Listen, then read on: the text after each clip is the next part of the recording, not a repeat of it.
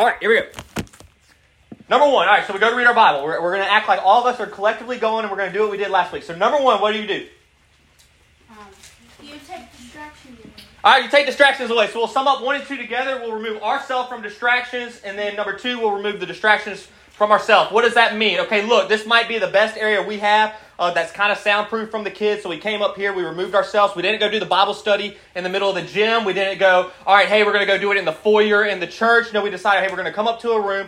We're going to get a little bit in a quieter space. Does that make sense? And so that's what we've done now. And so now the next part's on you is removing the distractions from yourself. So what does that look like for you? That might be at this point, maybe silencing your phone or maybe taking your Apple Watch off, something like that. And also another thing that we overlook is just clearing your mind from the things of this world, clearing your mind of all the things that you put your focus on during the day. Does that make sense? So how do you get into that space? You got to erase all the things of this world when you're going to have a conversation with God. Does that make sense? We talked about the idea of prayer, like how many of us are praying to God while we're holding the hand of the devil? And God's like, no, just stop holding the hand of the devil and then just pray with me. I'd rather one-on-one attention than this half attention. So what we did with that little bit of exercise, I just wanted to show Allie that real quick as our great demonstrator here. She started off excited about eating a green Jolly Rancher, and she had these great intentions. But all of a sudden, when all those things started coming into her mouth, the green Jolly Rancher may have been there. And here's the part that's crazy. It was still possible for her to eat the green Jolly Rancher. Y'all following with me? You can still read your Bible, technically, with the things of the world in your mind. You can technically still read your Bible with your Apple Watch on. You technically can go through the motions of reading your Bible. Does that make sense? But it's more beneficial, it's more personal, it's more conversational when you just do that. The Jolly Rancher tastes a whole lot better just eating the Jolly Rancher. Does it not, Allie? Right now it's amazing. Right now it's amazing. Very good. So that was just a demonstration of the distractions real quick. Y'all know I don't do demonstrations that much. But that's what it looks like when you try to have Bible study with all the other things of the world combined. It's like eating a Jolly Rancher with cinnamon gum, Cheetos, peanut M&Ms. That's what it looks like. Y'all following with me? Yeah, what you got? Oh, I thought you raised your hand for something. All right, so good. So we removed distractions. Number 3, what was the third thing we did? Trigger. All right, so what's our trigger? Maybe that's some of that gum, maybe some of the Jolly Ranchers, maybe not everything at once. And actually, I have something fun. Ben, you want to light a candle for us tonight? Oh, good. All right, Ben, you got one good click here, all right? All right, good. Click. All right, here we go. All right, so what do we, all right, so what, before we go, be careful, I know you're excited about the fire, all right? All right, so look, when we talked about the trigger, I mean, what do we really mean by trigger? Am I saying that you need to have a piece of juicy fruit to read your Bible? Am I saying you have to light a candle to read your Bible? Am I saying we're going through some ritual up here and I'm about to have a lamb come up here and we're going to do something freaky? No, none of that type of stuff. Y'all following with me? What I'm doing, what are we doing right now? Put yourself kind of in the mood, I guess. We are putting ourselves, we are symbolically saying, God, I'm putting my focus on you. God, when I'm doing this, all my attention is going to you.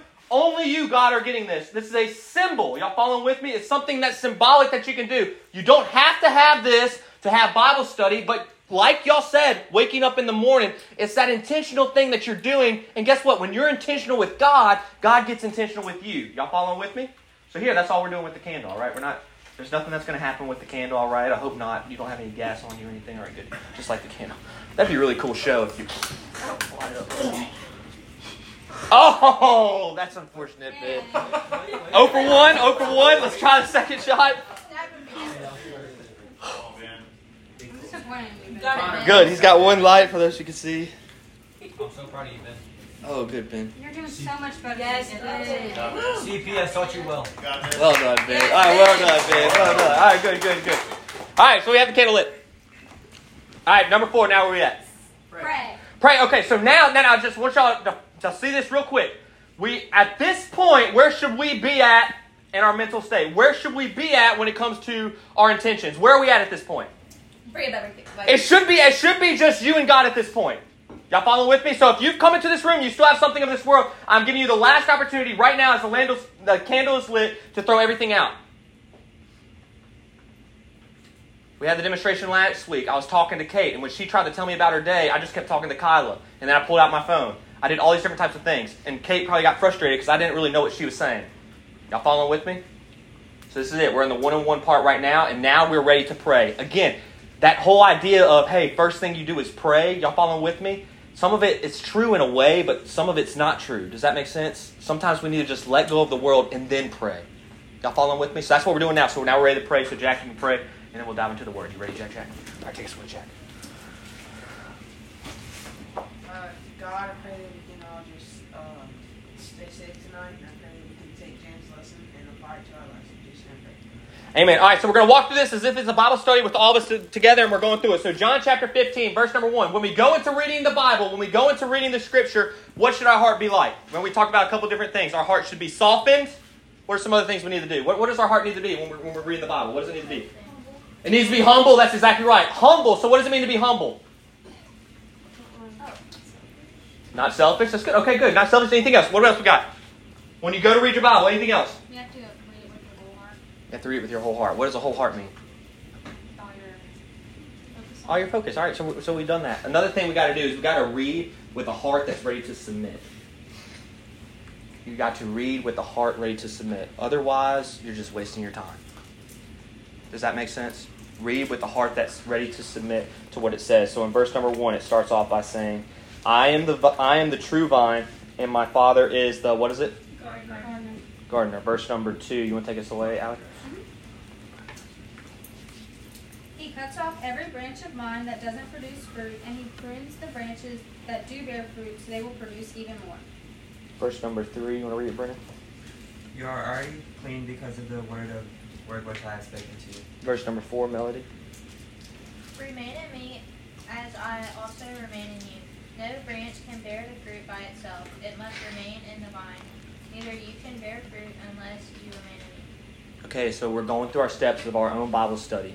You have your notepad out, possibly a journal, and you're writing down any key things. So, again, speaking out loud, what are any key things that you're seeing immediately at the beginning? Which guy's that?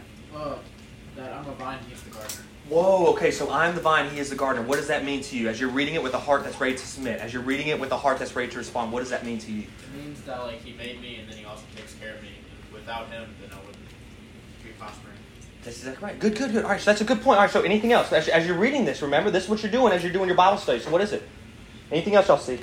We have to produce usable fruit. Produce usable fruit. Don't you see that? It's a call to this fruit. And what do we mean usable fruit? What does it mean to have fruit that's usable? This is good, y'all. This is good. Like glorify him in everything we do. Like be a cycle of him, I guess. Yeah, it's all good. That's good. All right. Anything else that y'all are seeing as we keep going? Verse number 4, remain in me and I in you. What is that a call to do when it talks about God being the vine? If we're to remain in him, what does that mean? It's a call of action. It's a call of submission. Don't y'all see that already in verse number 4? It's submitting to abide in him. Submitting to abide in him. Any of y'all in 1 John as y'all are reading it, how many times did y'all see abide in me? Okay. Verse number 5 as we keep going. Take us away, Jack. I am the vine, you are the branches. If a man remains in me and I in him, he will bear much fruit. Apart from me, you can do nothing. All right, that's exactly what Zach was saying, right? Apart from God, you can do nothing, right? Ben, you want to read verse number 6 for us? If anyone does not abide in me, he is cast out as a branch and is withered. And they gather them and throw them into the fire, and they are burned. Whoa, okay, so we see something in verse number 6. What is sticking out now in verse number 5 and 6? It seems we have two options, right? And what are the two options? You can remain in him, or you'll be thrown away. Yeah, let's just simplify it. As we're just reading God's Word, remember, we're not trying to understand everything. We're trying to comprehend just what we know and what we're seeing, right? And so as we're seeing right here, it looks like there's two outcomes, right? And what are the two outcomes? You bear fruit or what? Burn. Or you burn. You bear fruit or you burn. So when we talk about that wiggle room, is there much wiggle room where we're at right now? No, so hopefully you are seeing why that heart of submission, that tender heart is so important, because you can go one way or the other here. And that's your only two options. Okay, verse number 7. Go ahead and take us away, Millie. If you remain in me and my words remain in Okay, you. I had to just cut you off right there. Don't y'all see? You're good. How do you remain in him? Remember, you have two options. Fruit or burn. Y'all do see the symbolism here. Doing things for God's glory and God's kingdom as you're going to heaven, or doing nothing for God's glory and all for yourself down to hell. Y'all see the two differences. That's literally what we're seeing right here. As cut and dry as we can make it. And so now as you see the two options, You can either abide in him or abide in yourself. Choose God or choose yourself. And now as we get to see, how do we abide in him? What does it very clearly right up there it says? What does it say? Bear fruit. What does it say in verse number 7? If you abide in me and my words. What are you holding in your hand? The Word of God. You can't abide in God. You can't abide in Christ if you don't know what his word says. If you don't even know what it means to abide in him. This whole idea of me saying you need to read your Bible is not so you can be deemed a good kid, not so that you can be deemed a checklist kid or a church-going kid. It's that way you can have a personal, ongoing, growing relationship with Christ and abiding in him. We'll keep going with him, Amelia. Ask whatever you wish, and it will be done for you. Well, what a promise here. So we get to see when we're abiding in him, on top of that, what is the benefit here? It's not abiding in him so you can't do anything in life. It's not abiding in him so that way you can't have any joy. When you're abiding in him, what do we get to see here? A promise of what? I mean, what does it say directly? What does it say directly? There's really no true questions. Whatever you wish, I'll make it done for you. Whatever you ask, it will be done unto you. What do we get to see here? When you're abiding in Christ, your heart desires to desire the things of God. Does that make sense? So that's changeable heart. Verse number 8. Here we go. Connor? By this my Father is glorified, that you bear much fruit, so you will be my disciples. Good. Verse number 9. Keep going, Connor. As the Father loved me, I also have loved you. Abide in my love. Verse number 10. If you keep my commandments, you will abide in my love, just as I have kept my Father's commandments and abide in his love. Okay, again, we've gone through verse number 10. Is anything sticking out? Is there anything pointing? What are y'all seeing here? Abide in God's love. What does that mean to abide in God's love? Have any of y'all been reading 1 John? Do y'all not see how close this is to 1 John? How many times did it say, if you are my disciple, if you are one of my followers, you do what? You love others. Right? And so now we're even seeing, again, and this is the writing, your probably writing should be in red, so this is Jesus speaking. And what is he saying right here? As what are we called to do? We're supposed to love as Christ loved. And how did Christ love?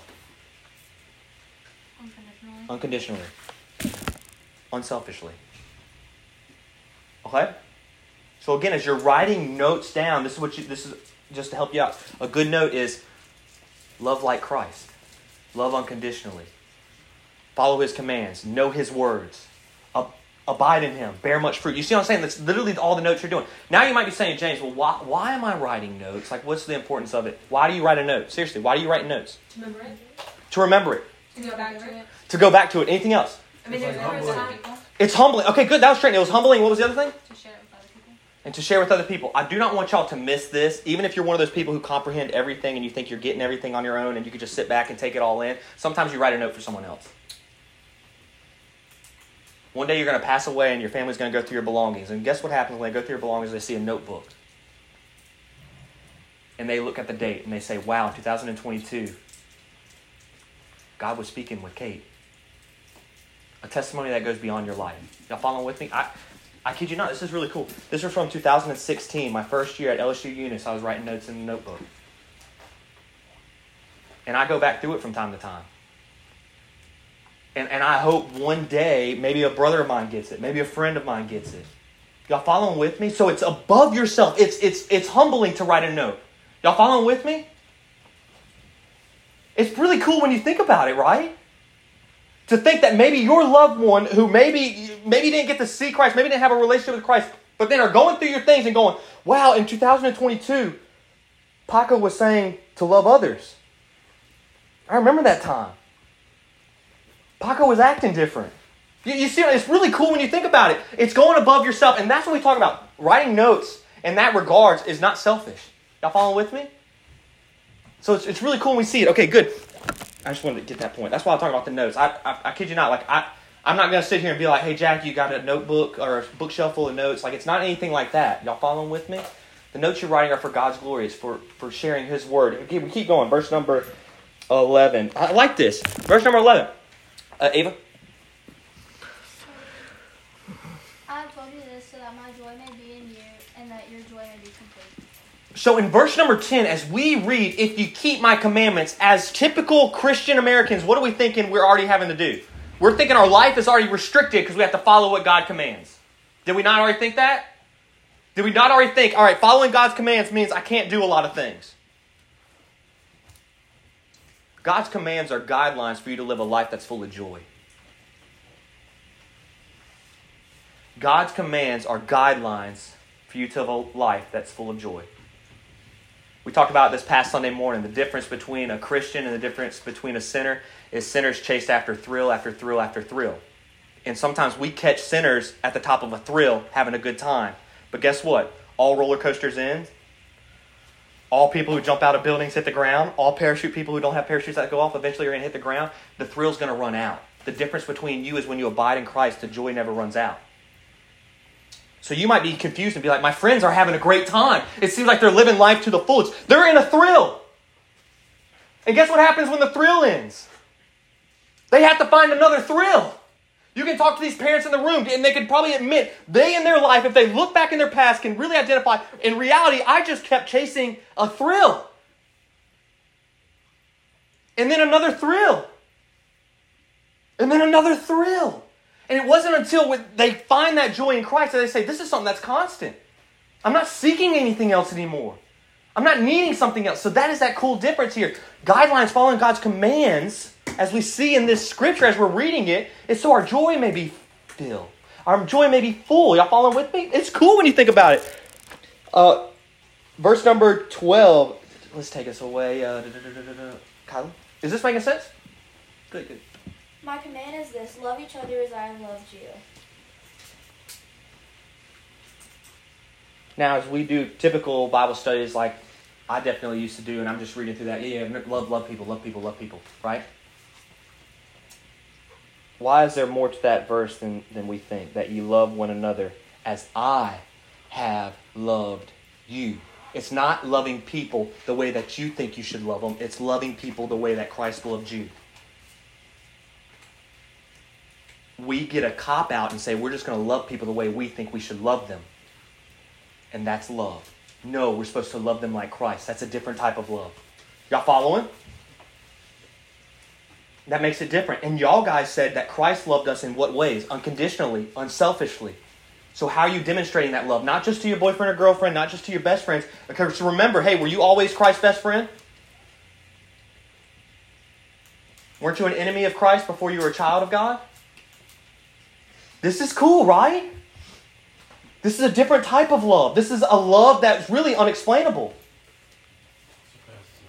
It's love that surpasses knowledge. If you want to shock your friend group, if you want to shock your school, if you want to shock your sporting team, start loving people unconditionally and vocalize it and be doers of it. Until then, you just look like everybody else, right? Good. We're doing very good. I like that verse. This is my commandment that you love one another as I have loved you. Verse number 13. Cole, take us away. Greater love has no one than this, to lay down one's life for one's friend. Verse number 14. Ye are my friends. Ye are my friends if what? If you do what I command. That's crazy. Verse number 15. So again, we get to see this. It's a commandment, but it's not forced upon you to follow. You will never be forced to have a relationship with Christ. You will never be forced to grow in Christ. Y'all following with me? Verse number 15. Take us away, Kate Dog. We're going to go a little bit quicker. I do not call you servants anymore, because a servant doesn't know what his master is doing. I have called you friends because I have made known to you everything I have heard from my Father. Verse number 16. Take us away, Kate. You did not choose me, but I chose you. I appointed you to go and produce fruit, and that your fruit should remain, so that whatever you ask the Father in my name will pay for you. We've gone through 16 verses. What are some key things that are sticking out to you? What are some things that maybe have just hit you? Anything that you would write down? What would be anything in these 16 verses? Remember, if there's nothing that you're taking from it, there's no point in us doing it. Does that make sense? So in 16 verses, what is anything that has stuck out to you as you're reading through it? Love others. Love others. And to love others in what way? In the way that Christ does. In the way that Christ does. And Christ just said, greater love hath no man than this, that a man lay down his life for his friends. What does that mean? My life is of lesser value, not lesser value, but my life is not as important as it is for me to love you. Does that make sense? My flesh, myself cannot override loving you.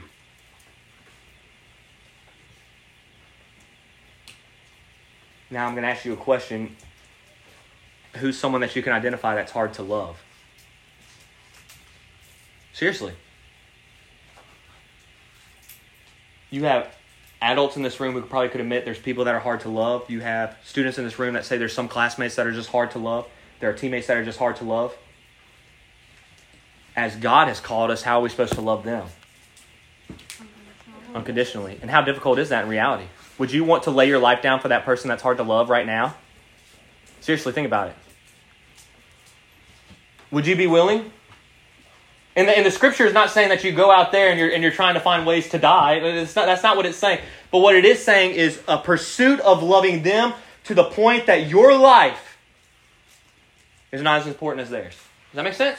That's what loving others means. Okay, so good. Verse number 17. These things I command you that ye love one another. So again, we see a call to love everyone, and then a call here to love one another. We see here something different in verse number 17 that's a little bit different. How do we love one another? Okay, so we get the idea of loving those who maybe aren't our friends, but how are we supposed to love one another? How about those who are in the church who are professing born-again believers? If you belong in a church long enough, you'll come to find out some of the most hard, difficult people to love are people in the church because hypocrites. So I kid you not. The thing is we've gotten decent at loving the world, but then talk about people in the church and it gets a little bit more difficult because they're just not living right. And it's on them, and I don't have to love them unconditionally.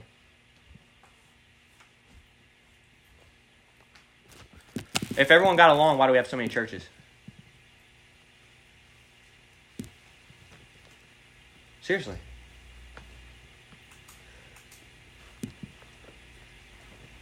You will not and never will always agree with everybody at your church. But that never gives you a right to not love them unconditionally.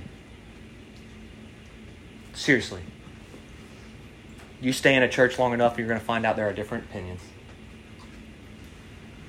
But you love them unconditionally. One of the things that I've started to realize as just growing in Christ, and I've struggled with it very early on, when I first became a youth minister, and now is a change. Anytime that I see a difference of opinions, anytime that I see any sort of conflict, immediately they go on my prayer list. And I'm not praying for them to change to my idea, but I'm praying for God to show me ways I can still love them and keep loving them. Y'all following with me? And it's weird how your heart starts changing in that way.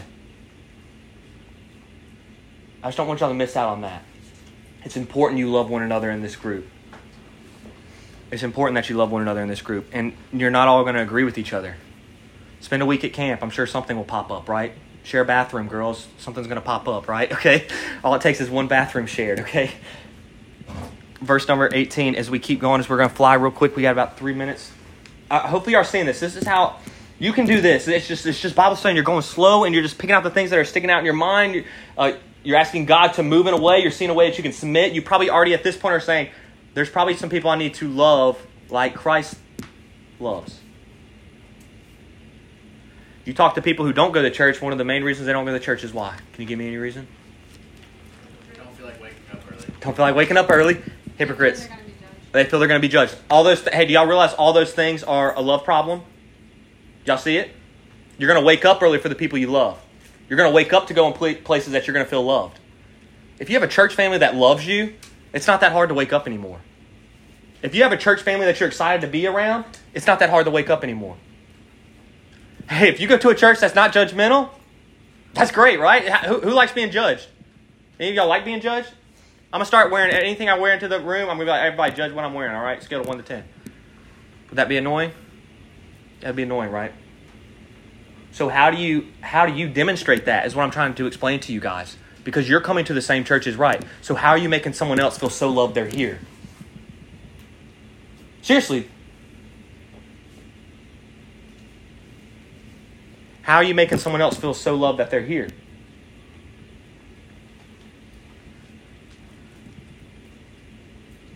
How many of y'all's immediate response to the person at your school that just does not live like Christ, that just lives exactly like the world, that person that just kind of irritates you a little bit, shows up at church this Sunday, how many of y'all's first move is to go say hey to them and give them a hug and tell them how happy you are that they're here?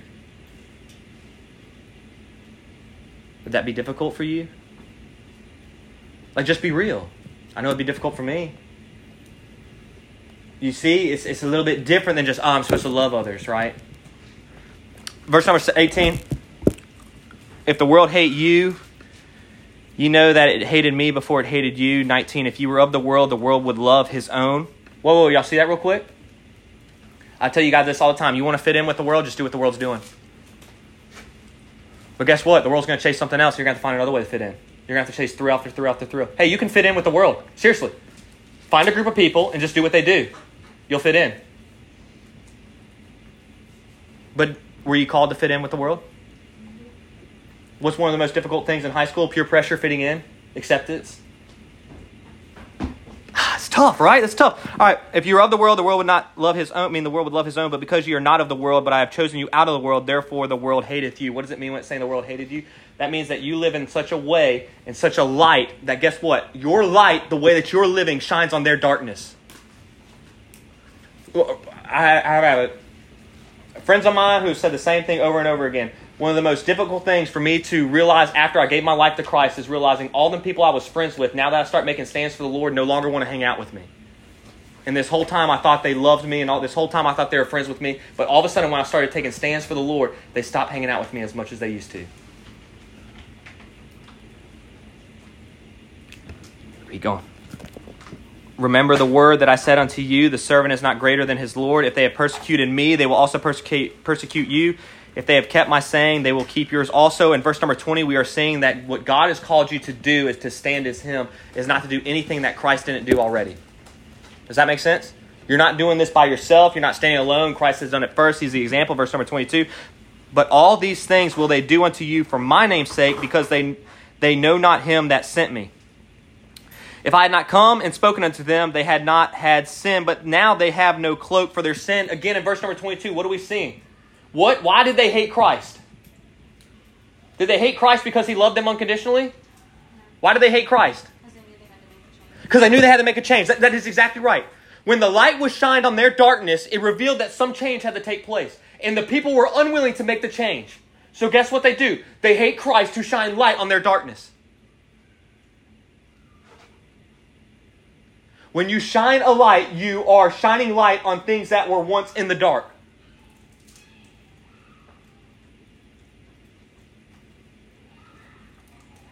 Verse number 23, he that hateth me hateth my Father also. If I had not done among them the works which none other man did, they had not had sin. But now they have both seen and hated both me and my Father. In verse number 24, what is Jesus saying? That